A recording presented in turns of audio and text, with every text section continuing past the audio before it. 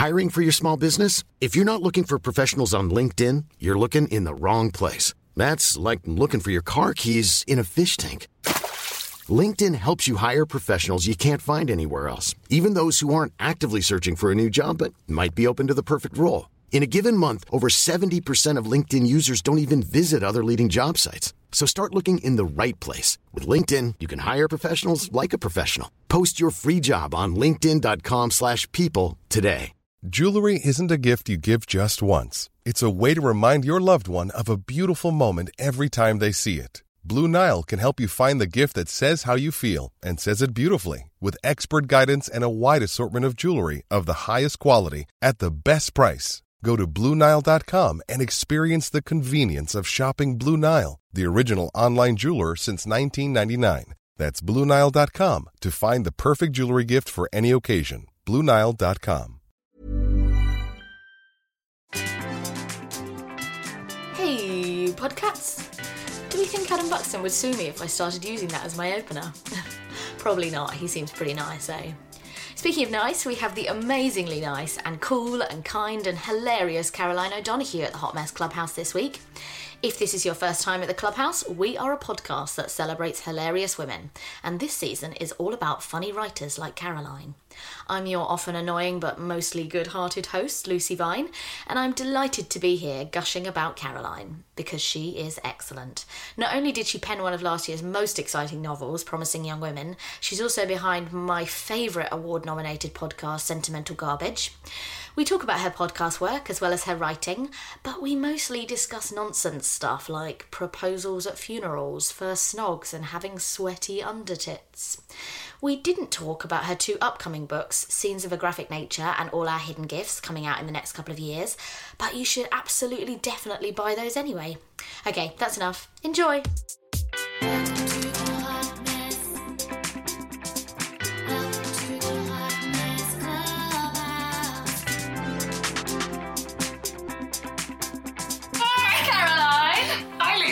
Welcome to the Clubhouse. Thank you. It's good to be in the clubhouse, figurative clubhouse right now. No, it's not figuratively. You are in a clubhouse with me now. Okay. Anyway, how's your day been so far?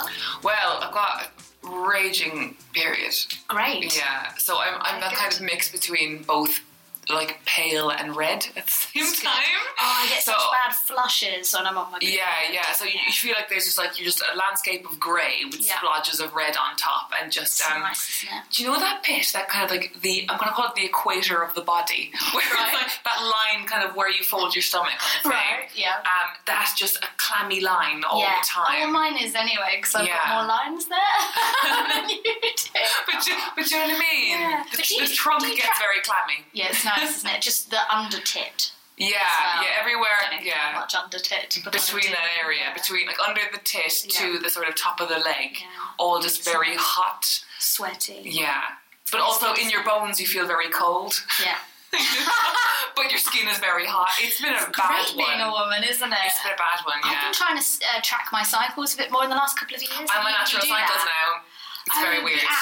The app thing, the thermometer app. So do you know what your cycle is? Do you actually? Yeah, for the first time ever. Yeah. See, because I thought I'd finally figured it out, and I've got quite a long cycle. It's like 33 days, and I'd finally figured it out. And then this last month it turned up on day 27, and I'm really fucked off about it. Yeah. Fucking trying to mess with me just because I'm like, I finally figured you out. Period. Yeah. Now it's just doing it to mess with me. Yeah, it's like an actor who's been doing some kind of roles for years and years, and like, you know what? I'm going to do a character role in a children's film. It's exactly the same. It's exactly what it is. What a great analogy. It's Timothy Spall in a children's film. But I'm really happy to be here. This is the first bit of official business I've done all day because I've been so miserable about myself. Oh. I just wanted to be honest, you know? Yeah, great. Straight That's in where there. we're at. Oh, well, thank you so much for being here. I'm glad to see your lovely wholesome face. Thank you. Yeah. It is really wholesome. It is! So we're going to start with the Clubhouse initiation.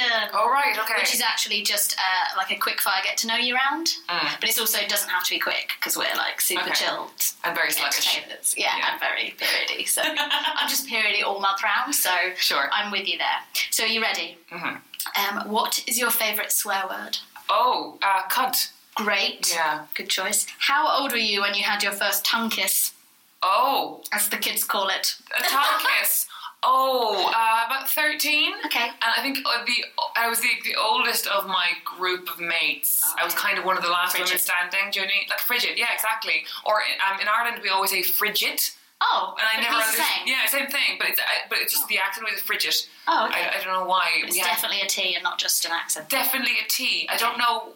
I never made the connection until I was much older of frigid and frigid. You just thought we were saying it wrong. Yeah. Totally. But anyway, I wanted to get out of the way because I didn't want to be the last one. I think it was down to 2 girls. Do you know what I mean? It was me or the other one. It's that real, like, you know, looking at each other from across a Western. Yes. So I literally just went up to somebody at a disco and just snogged them. Oh, someone you knew? No, just someone's name that I never knew and I never saw them again. But I just wanted to get out of the way. And I'm really sad that I sort of buckled to that pressure. Nah, I don't think kissing's that big a deal. Yeah. I mean, did he put a finger or anything? What, my ass? Was there a finger anywhere? No, it was just like about 10 seconds of that, and then we just walked our separate directions, and I never found out. You didn't even get his name? No. Oh, that's sad. Was it any good? No, of course not. Kissing doesn't get good until you're like 15 at least. Surely, yeah. Yeah. I'm still waiting for it. Who is your favourite drag queen? Oh, Jesus. This is too difficult. That's a huge question. I promised you no difficult questions, but I thought that you would. No, just because there's so many. But actually, do you know, my favourite drag queen is Candy Warhol, who is a Cork drag queen, who is actually my drag mother. Shut up. Because she put me into drag last week. She's How long great. did it take? 3 hours. And I'm not even padded or stitched or anything. And you're an actual woman, so I'm an actual woman. It was for an article. I pitched an article because she is the mother of Cork's only drag family. And so I pitched an article interviewing her and her putting me into drag. And what was interesting was, like, I assumed that my drag personality or my drag character would be a heightened version of myself. But what it turned out to be was this whole other character. Like, so you can see from the pictures, it's kind of like a really ramped up Vivian Lee in Gone with the Wind. Like, it's like black hair. So were you involved? Like, were you saying, no, I want to have this colour hair, or did it just turn out that way? She emailed me beforehand being like, what kind of drag queens do you love? What kind of style do you love? And I was like, I kind of like kind of grunge, but I also like kind of southern gothic and stuff. And then we ended up with this Vivian Lee type character that we called the Countess. Have you ever got off with someone at a funeral? Wow, I mean... Sorry, change tack.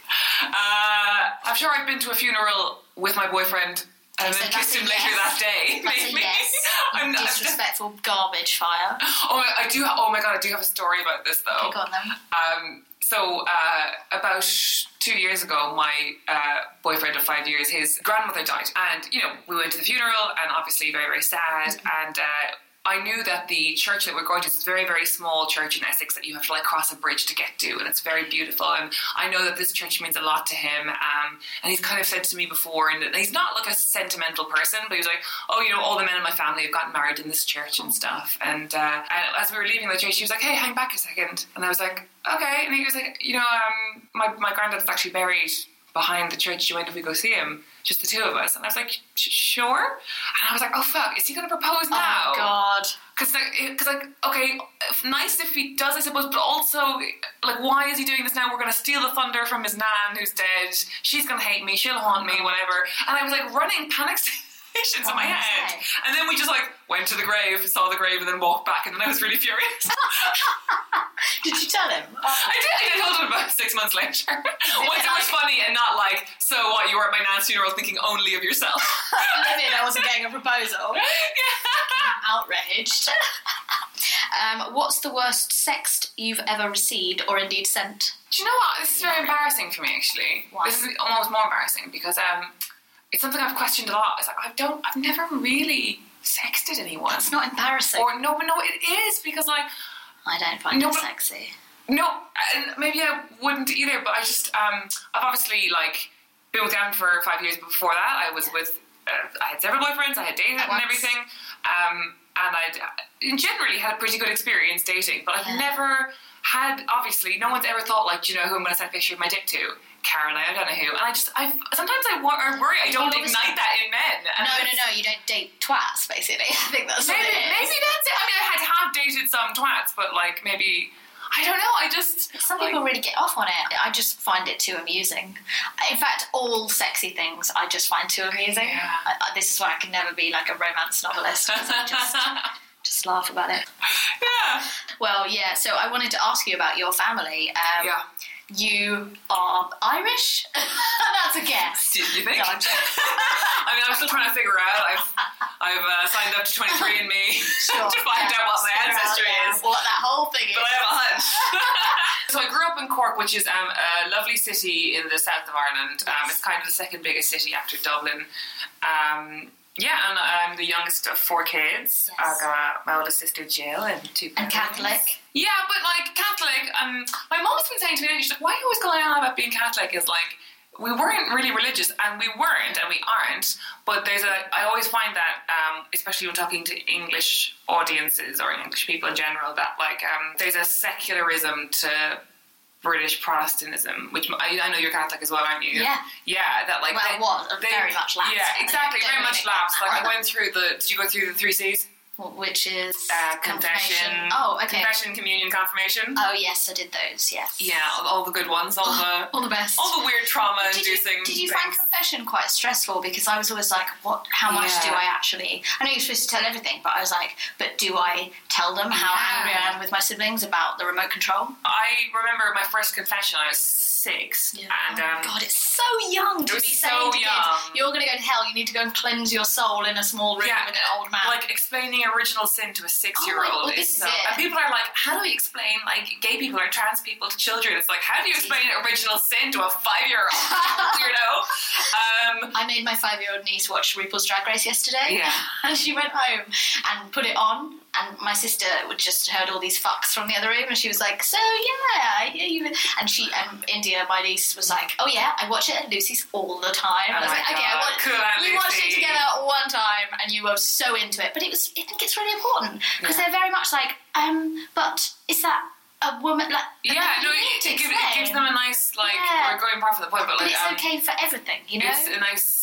What I found with this is a total segue. But, sorry, I just asked you. But what I love about RuPaul's Drag Race, and I know there are a lot of queens who are critical of what it's done to the kind of economy of drag, which is interesting, and also, you know, RuPaul's personal politics aren't always great, but what is great about RuPaul's Drag Race is that because they themselves always refer to each other as she, and like you literally see someone like Money Exchange or Bob the Drag Queen, like these like very huge, like very masculine black men. Bob the Drag Queen. Yeah, exactly, but they're referring to each other as she all the time, and it's like, it makes you sort of like break down like, it makes you...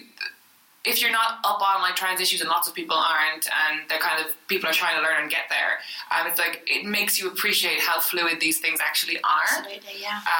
And I think it's like such a great intro into that kind of community. Oh, I definitely think so, and just kind of them realising that because they are in such like a white middle class straight area and world that the idea of actually seeing, you know, because it confuses them that men and men or women and women, and so they need that sort of world opening up to them, I think, personally. So I'm there to confuse my nieces. Sorry, so confession at 6. I remember it being like I was worried that the thing that I actually thought was the worst thing I'd ever done was too bad to tell the priest. Do you remember what it was? Yes, it was that my neighbour had a birthday party and I got bored, so I left, and then no one could find me because I was this spacey kid who's always wandering around, and so no one could find me. And then my mum found me basically wandering in the street, and she was like, "You can't." She was so freaked out. You can't do this. You can't. First of all, it's rude to the host. Second of all, we had no idea where you were, and it was it had been very recently to going for my first confession, and I still felt very guilty over it because she'd been so worried, and she probably laid it on a bit thick. Yeah, but whatever. She's freaking out, and I remember thinking that if I told the priest that, he would think I was the worst thing in the world. So I just said, I kicked my dog, and at that point I didn't have a dog. That's way worse. So way worse. What is wrong with you? Also, I invented a dog we as of yet did not have, and it was this I had built this raft of lies that I was floating to hell on. It is funny, isn't it? So strange. So you grew up in Ireland, and then what were you like as a teenager? To be honest, my parents, when I ever said that I was kind of naughty or rebellious, they're like, "No, you weren't." See, it's probably, again, this Catholic thing where you have disproportionately in your memory thought of things as being awful. The difference was, so my brother, who was 18 months older than me, he was a proper, like, rabble-rouser. Like, got kicked out of a couple of schools, like, a proper, like, you know, bad boy or whatever, and giving my parents no end of stress. And my older brother, again, was also quite wild. So, comparatively, I was just, you know, smoking weed, like, cutting class, like your standard thing. I wasn't actually causing trouble. I was just being negligent and a bit cheeky. So no one really cared. It was like, you know what, this is very low level. Like, this is fine, you know? Compared to her brothers. Yeah, exactly. And like, I remember someone said to me, it was actually a therapist, said, if the first thing that you ever remember hearing about yourself was how easy you are. That's the first thing I ever heard, really. It was like, okay, the boys are a nightmare. My sister Jill had diabetes, which was quite, you know, hard to regulate at that time. Yeah. At least Caroline's easy. And I remember hearing that, and like, I feel like now... facilitating your whole life. Yeah, like, being a massive... everybody's okay, and being the only one that won't cause any stress. Yeah, very that. Do you struggle to talk that. to other people when you are having an issue then? Because you're like, I can't put my issues on other people. Very much that. And say when I go to my boyfriend about things or whatever, or I'm like, hi, I'm feeling... like I have depression, but don't worry, I've made an appointment at the therapist. Basically, I come it's fine, everything's okay, you don't need to do anything. Yeah, but just so you know, I will be on Thursdays between 3 and 4, I will be doing this, so like, that's it now, goodbye. Let's never speak of this again. Yeah. If you see me crying in the corner, don't even talk to me. This is very familiar. So what happened after school then? Luckily, university in Ireland at that time was incredibly cheap. It was like £1,000 a year. We fucked that up now. Yeah, I'm not sure what I think the fees are larger now, but they're not crazy. Yeah. They're like, and luckily Cork is a great city, and it does have a really good university. So I was able to live at home for most of uni. Right. What did you study? English. Yeah. Fine. I had the privilege of being able to go to these quite expensive private schools, but I was really doing really, really badly at them. Like, it was D's and C's all the time, and as well, like, these were like all girls schools where it was incredibly high achieving, and there was like people sort of having panic attacks all over the place that they weren't getting like A stars or whatever, and there was I was barely scraping a pass, and I felt really inadequate, and I dosed off school a lot. Well, I was going to say, did you feel like you were trying, or was it that you were like, I will never be able to do this, so I'm just not even going to try? I think it was a mix of both. I was like, I would go through spurts of really trying, and then I felt like I had already been written off as an idiot, so I just... And also, I remember, it's actually a very, like, upsetting thing that happened where I really, like, knuckled down for a while. I was like, I'm gonna turn a corner, this is gonna be it. And I really swatted up for this French vocab test, and it was like one of those proper, like, the teacher just recites some words and you write them in French kind of thing, right. And then you're scored out of 20 at the end. Not like a big test, just like a weekly test. And I was about 16, and I got like 19 out of 20. Wow. And I was like delighted with myself. That never happened to me before, and I was so happy. And I was called up at the end of class, and the teacher told me that like clearly she wasn't going to mark it because I had clearly cheated. You're kidding. Yeah. Wow. And that day I had my first ever panic attack. Oh, you're kidding. Yeah, I did. I've never talked about that actually since it happened, I don't think. The way we treat kids. Yeah. To disillusion a child like that and to put that on a child. Oh, that's really upsetting. I think then when I went to university, because English degrees are like so essay based, and just like, here's a book, what did you think of it? Yeah. And I was like, what? Like, that's like, this is my life for the next 3 years? Yeah, it's incredible. And I immediately got like pretty high marks, and it was like an incredible confidence. If you're looking for plump lips that last, you need to know about Juvederm lip fillers. With Juvederm Volbella XC and Juvederm Ultra XC, your lip look, whether it's subtle or bold, can last up to 1 full year with optimal treatment and no additional maintenance. Find a licensed specialist and see if it's right for you at Juvederm.com today. That's JUVEDERM.com.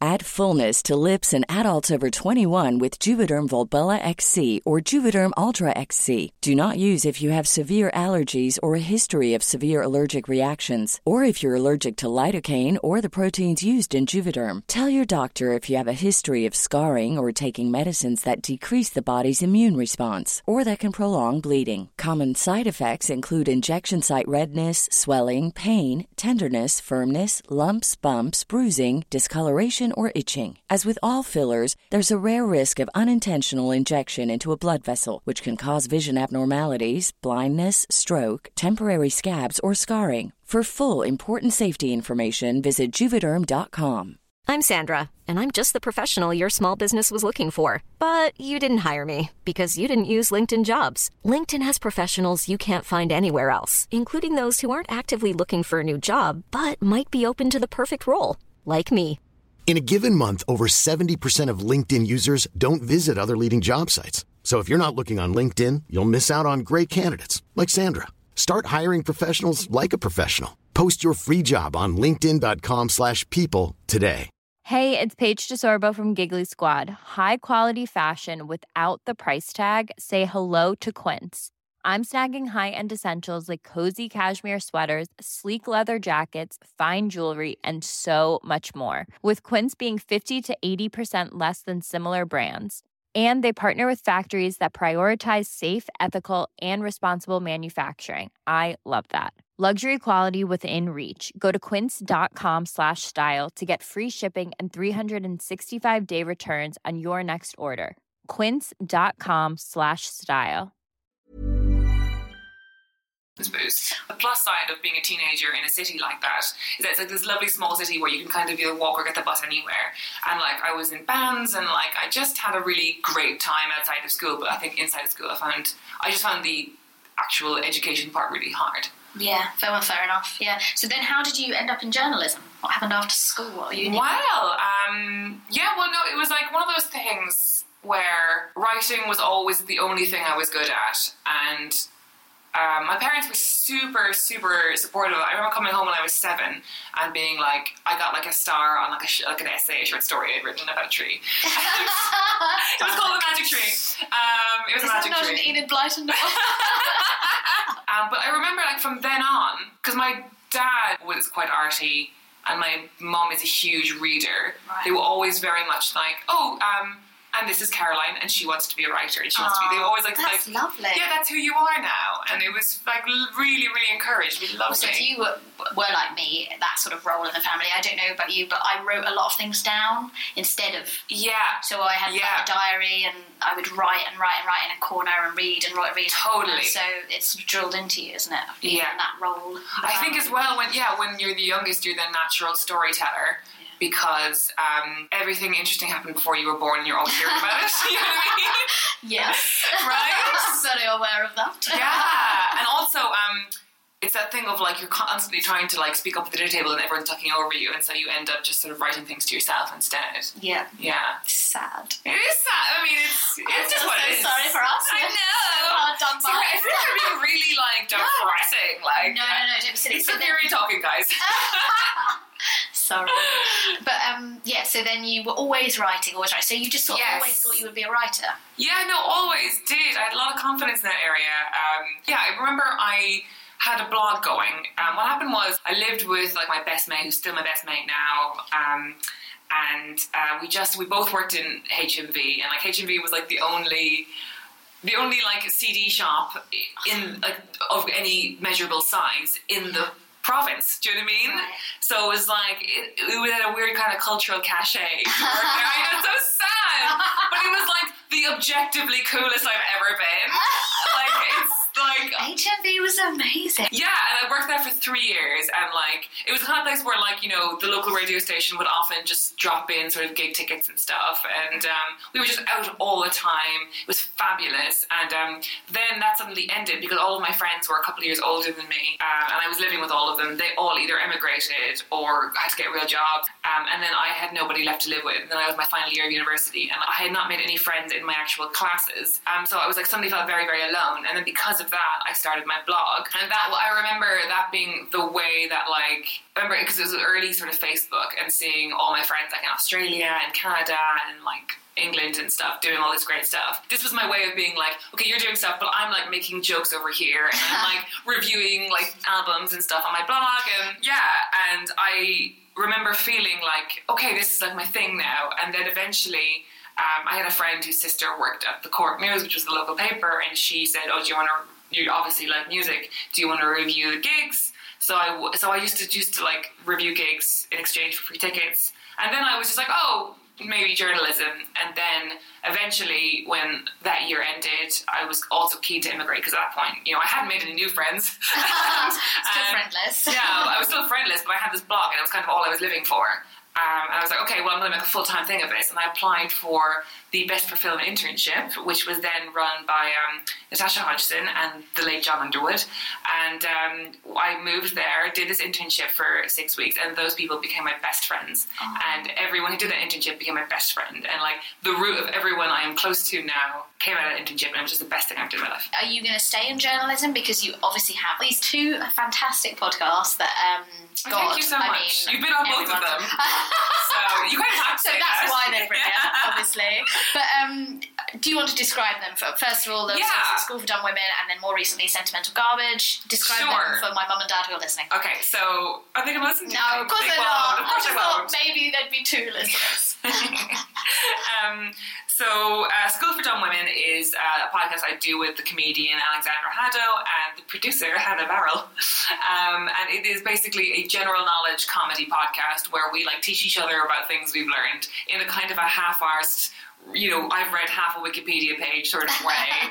Like, there is some really interesting stuff on it. I've learned some great stuff, but it's mostly an excuse for the three of us to talk shit, because we used to work together at the pool, and once we all stopped working at the pool, it was like, oh, we need a way to see each other. Because you know how, like, when you have friends from old jobs that you love and then you don't work there anymore, you never see them again, or you end up just meeting up to talk about people you worked with, and like, and the conversation never gets new. Oh, that editor's gone on to do that. Yeah, and then you end up having these really like sad, desperate sort of like wine nights that you allegedly look forward to, and then you actually have nothing to say. Then everybody bails. Yeah, and they're still like my best friends, so it's great. Well, that's amazing. And then Sentimental Garbage, Sentimental Garbage. So incredible guests like me. I'm not talking about me. I mean, like Marion Keyes and Joanne Harris and Jill Mansell. You've had some amazing people. Yeah, I've really loved it. So Sentimental Garbage is a chick lit podcast that's just me inviting somebody on to talk about some chick lit they like. It's quite a simple concept, but the reason I did it was actually because I was rereading Rachel's Holiday, and then after that I kind of realised, I was like, God, this is amazing what Marion Keyes did with the Walsh sisters, which you and I have talked about extensively. Yes, we have. On I think our second episode of The Middle Garbage, and I was like, oh God, I'd love to read someone really getting into the whole Walsh sister dynamic in the way that people talk about like the Brontes, or like, the marches with Little Women. And I kind of looking and like nobody ever had, and I was like, oh, I feel really like I feel really itchy now. I really want that content. And I was like, oh, well, I could make that content. You could, and you did. Yeah, that's absolutely amazing. Yeah. But I also wanted to ask you about Dumb Women. Did you ever feel afraid when you seemed a bit melodramatic to use the word afraid, but like you guys do talk about all of these things that women are not supposed to talk about. Yeah. Like, I mean, we've already talked about period, but like poo. We are quite disgusting. Do you get much shit, basically, from people? Never. No, really? Never. We have never really gotten any feedback, any negative feedback for Dumb Women. I mean, yeah, no, we've had people been like, I think, emailing me like, oh, you kind of got that wrong or whatever. Yeah. But like, occasionally. I suppose men wouldn't even listen. So they're not there to be like, let me just correct you about cystitis. I think for the most part, we've had overwhelmingly positive responses from people about the kind of grosser stuff. Because it's important. Yeah, I guess. Yeah. Okay. Well, it feels important to me. It does, I suppose. Never really talked about it. It felt, I mean, with my first book, Hot Mess, like, she talks about period poo. Like, the fact that you get kind of diarrhea when you're on your period. You do feel very slim. Well, that aside, it's just not something, it was something that I only realised. I just thought it was something that happened to me for a long time. And then eventually there was, and I kind of fought to have that mentioned in the book because I was like, people don't ever kind of, and that is the thing. That people talk to you about. Talk to me. Of like, course I they didn't do. even know it was a thing. And wow, that bit. sort of thing. I had like a similar-ish scene in my book where someone's having their period, but it's one of those periods where like it's so heavy that she's kind of being like, is this a miscarriage?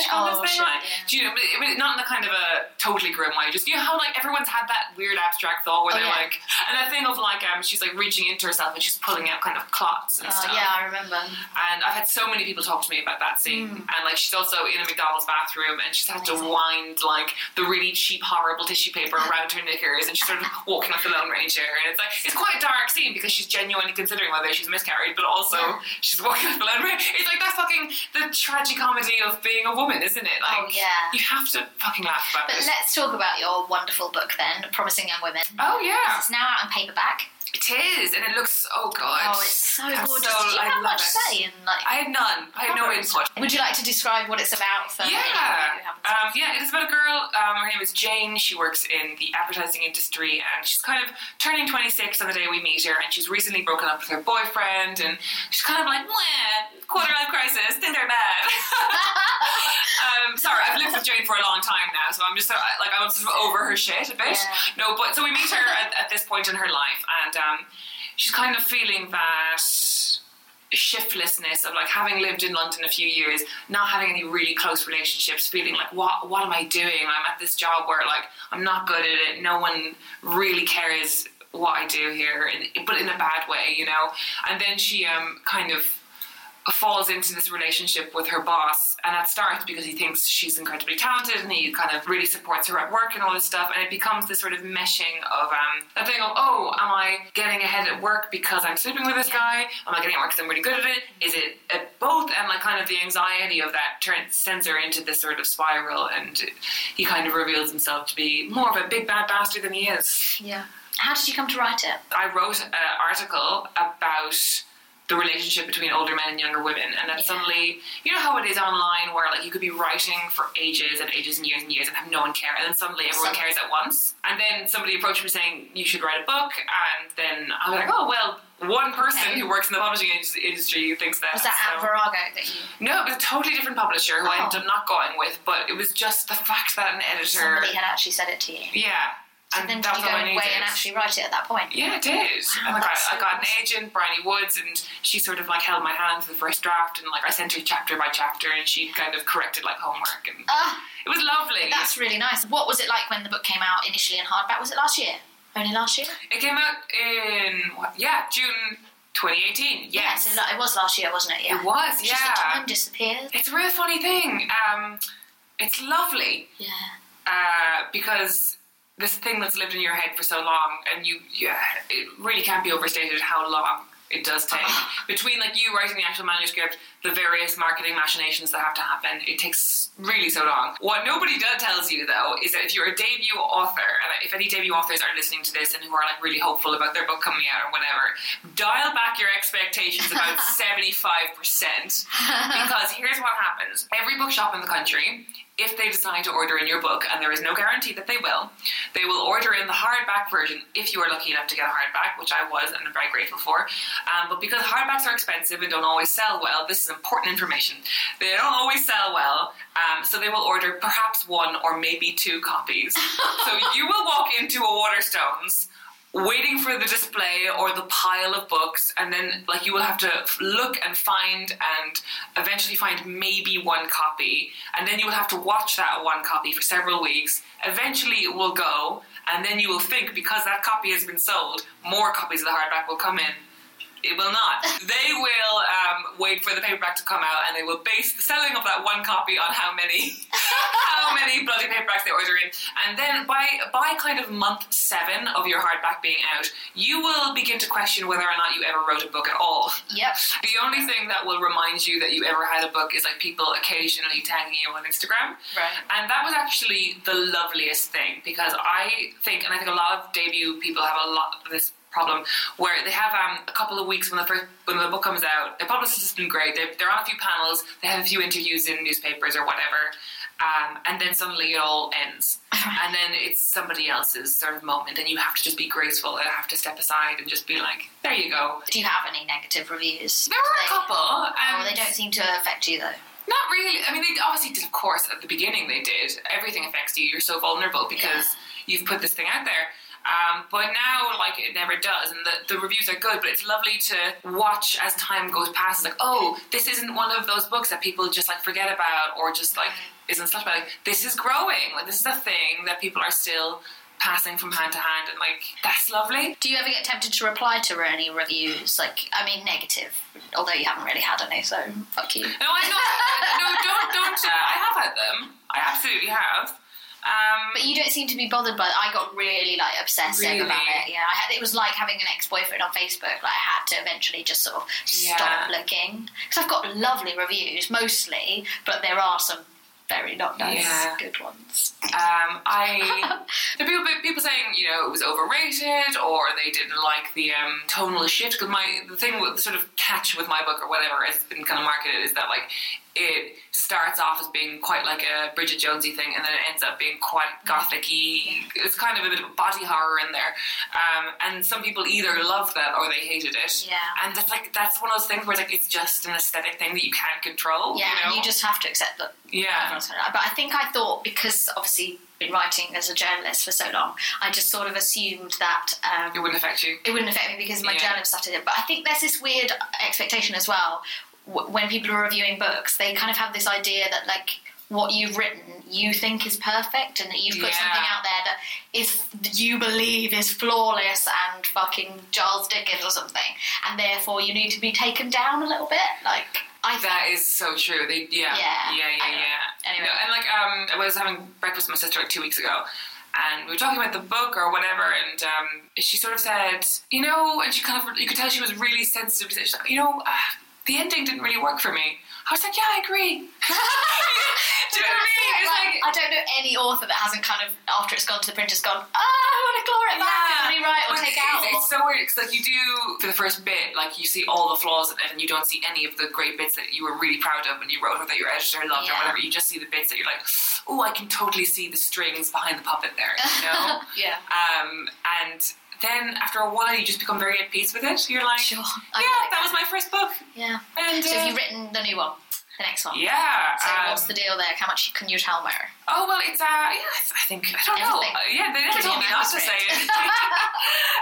We will now read from a new manuscript. I'd like that, actually, but it is a murder mystery, kind of. It seems to be this is going to be the pattern with how I write, in that it begins like one kind of book and it ends like another. So the book opens and it's this 20-something, and she's living at home again because her father is dying, and it's one of those things where it's like she's really resentful because all of her friends are moving on to do really cool things, but because she's been like a carer for her dad for the last few years, her 20s haven't like kicked off. Gotcha. And it's a bit like, it feels very kind of like what at the beginning, like one of those sort of family dramas where we all learn something, you know? But then what happens is that a murder mystery plot is thrown in, and then it kind of becomes a thriller. Amazing. I'm really proud of it. I also don't think it's any good yet. You know what I mean? I'm proud of how hard I've worked, I guess. Until somebody outside of your friends and family tells you it's good, it's shit. Yeah. Do you feel like that? A little bit. Although, what's really nice about writing your second book is that even though your anxiety is higher, I don't know if you feel this, my anxiety was much higher about, like, because the second album. Yeah, and especially when, like, I called my book Promising Young Women, and that led to a lot of reviews that were like, even if they liked her hit the book, they're like, and it's clear from O'Donoghue's prose style that she's a promising young voice indeed. And it was like, writing, I didn't want to like let them down on that promise. I didn't want to be held to ransom over this promise that I had promised them. So I was like, oh fuck, have I like shit the bed on my promise? But then what's freeing about that is that you realise if you're working with a great group, and I'm working with Sarah Sabat, who's an amazing editor, and Virago, who are an amazing team, is that they'll catch the crap. Yeah, well, you'd hope They will be the nappy on your shitty anus. They will just catch that shit, and like nothing, like nobody will let you write a bad book if they can help it, and that's a really good thing. I suppose it is in their interest to make it good and successful. Yeah. When is the second book out? Do you have a date for that yet? And it'll be in 2020 at some point. Okay, I'm still in the edits. But by Promising Young Women in the meantime, because it's fucking wonderful. It's very good. Yeah. It's very, very good. Please ignore all that stuff I said about hating bits of it. Shitty ending. Don't read the end. Just read like 75% of it. Amazing. Thank you so much for joining me today, Caroline, and thank you everyone out there for listening. Please rate and subscribe if you have a minute. Bye.